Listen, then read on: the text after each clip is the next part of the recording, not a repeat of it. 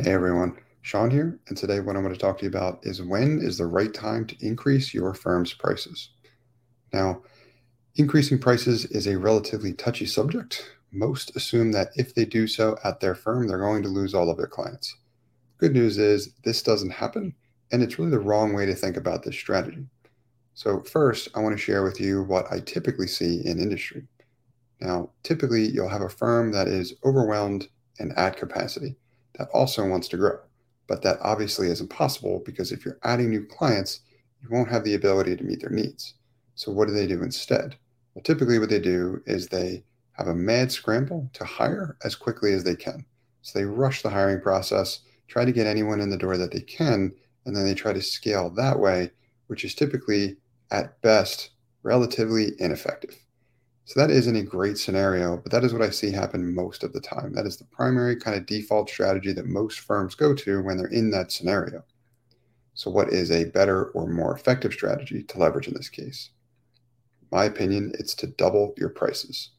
If you raise your prices at this time, not only is it going to lead to any number of significant improvements at your firm, but it is the best opportunity to do so from a timing perspective.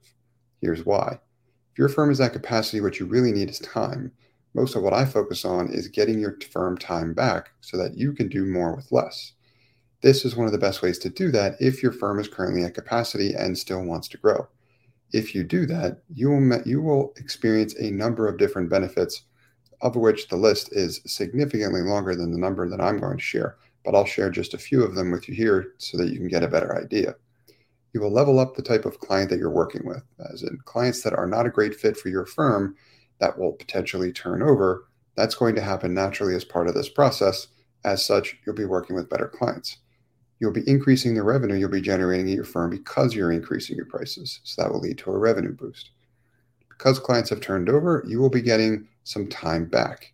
That getting that time back also leads to the calculation of now that you have more revenue and you've gotten more time back, your firm will now become significantly more profitable. And that list goes on, right?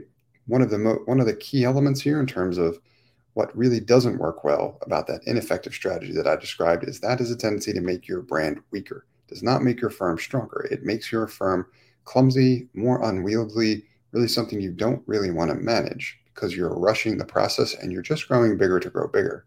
But if instead you leverage the increasing your prices strategy at a time in which your firm wants to grow but is currently at capacity, your firm will ultimately grow stronger because it will significantly increase the profitability at your firm.